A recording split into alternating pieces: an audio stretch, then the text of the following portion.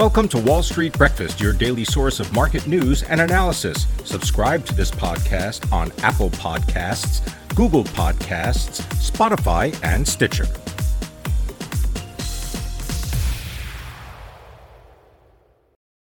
Good morning. Today is Tuesday, January 4th, 2022. I'm Pim Fox. Our top stories include Elizabeth Holmes is found guilty of fraud, Ziggy Stardust cleans up, and thighs are the new wings. Those stories and more, but first, let's get up to date with markets. U.S. equity futures are higher with S&P 500, NASDAQ 100, and Dow futures up as much as 0.4%. Crude oil trades at just under $80 a barrel. The yield on the 10-year Treasury is 1.63%. The dollar is stronger versus the euro and has touched a 5-year high versus the Japanese yen at 116. Bitcoin trades under $47,000 and gold is $1,805 an ounce. In Europe at midday, the Stoxx Europe 600 is up 0.9%. Stocks in Asia were mixed. The Shanghai Composite Index slipped 0.2%, while Japan's Nikkei 225 closed up nearly 2%. Stocks making moves before the open include Apple. The shares are up 0.6%, pointing to a market capitalization topping $3 trillion for a second consecutive day. Some travel stocks are also advancing pre-market, with Carnival up 2.5% and Royal Caribbean up 2%. Coming up today, the Bureau of Labor Statistics releases the Job Openings and Labor Turnover Survey, and the Institute of Supply Management releases its Manufacturing Purchasing Managers Index for December. Now our top stories. A federal jury found Theranos founder Elizabeth Holmes guilty of fraud Monday. Holmes was found guilty of 3 counts of wire fraud and 1 count of conspiracy to commit wire fraud. She was found not guilty of 4 more charges, and the jury could not reach a decision on 3 additional fraud charges. She faces up to 20 years in prison for each charge. David Bowie's estate has inked a deal with Warner Chappell Music, the publishing arm of Warner Music Group, to sell the singer's music publishing catalog for more than $250 million. The Bowie catalog includes 6 decades of hits like Space Oddity, Changes, Life on Mars, and Ziggy Stardust. And chicken thighs are the new wings on a growing number of restaurant menus as food prices continue to rise. The less desirable, darker meat is half as expensive as wing and breast meat. Suppliers are reporting double-digit sales increases for thigh meat, with Purdue Farm sales of boneless thigh meat up 15% in 2021, while ground chicken, also made from darker meat, rose by 20%.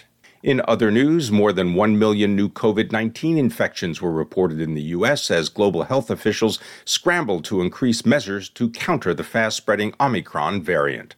Almost every cruise ship operating in U.S. waters reported recent COVID-19 cases among passengers or crew, despite extensive precautions to guard against the spread of the virus, including vaccination, testing, and face covering requirements.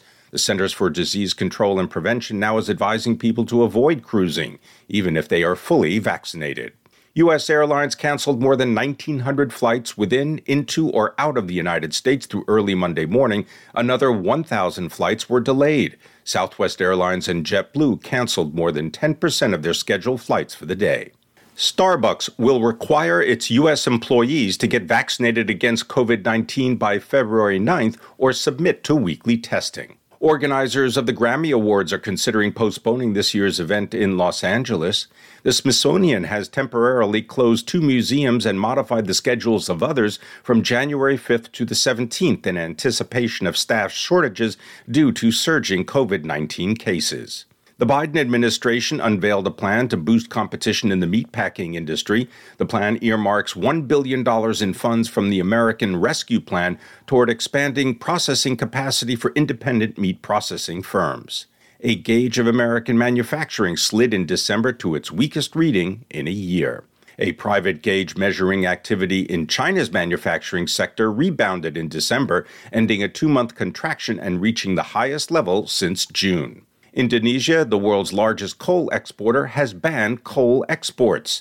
Popeyes is set to launch in South Korea this year, and Verizon and AT&T said late on Monday that they had agreed to a 2-week delay in deploying C-band wireless spectrum, averting an aviation safety standoff that threatened to disrupt flights starting this week. Digital Realty Trust is in talks to purchase Africa's largest data center operator from private equity owners Permira and Berkshire Partners. Mercedes-Benz has unveiled a concept electric vehicle it claims would be able to run for more than 620 miles before needing a charge. Fanatics has struck a deal to purchase Topps trading card business. The shares of Genprex skyrocketed more than 120% Monday after the gene therapy company said its immunogene therapy was granted fast-track designation by the U.S. Food and Drug Administration for use in combination with Merck's cancer treatment, Keytruda.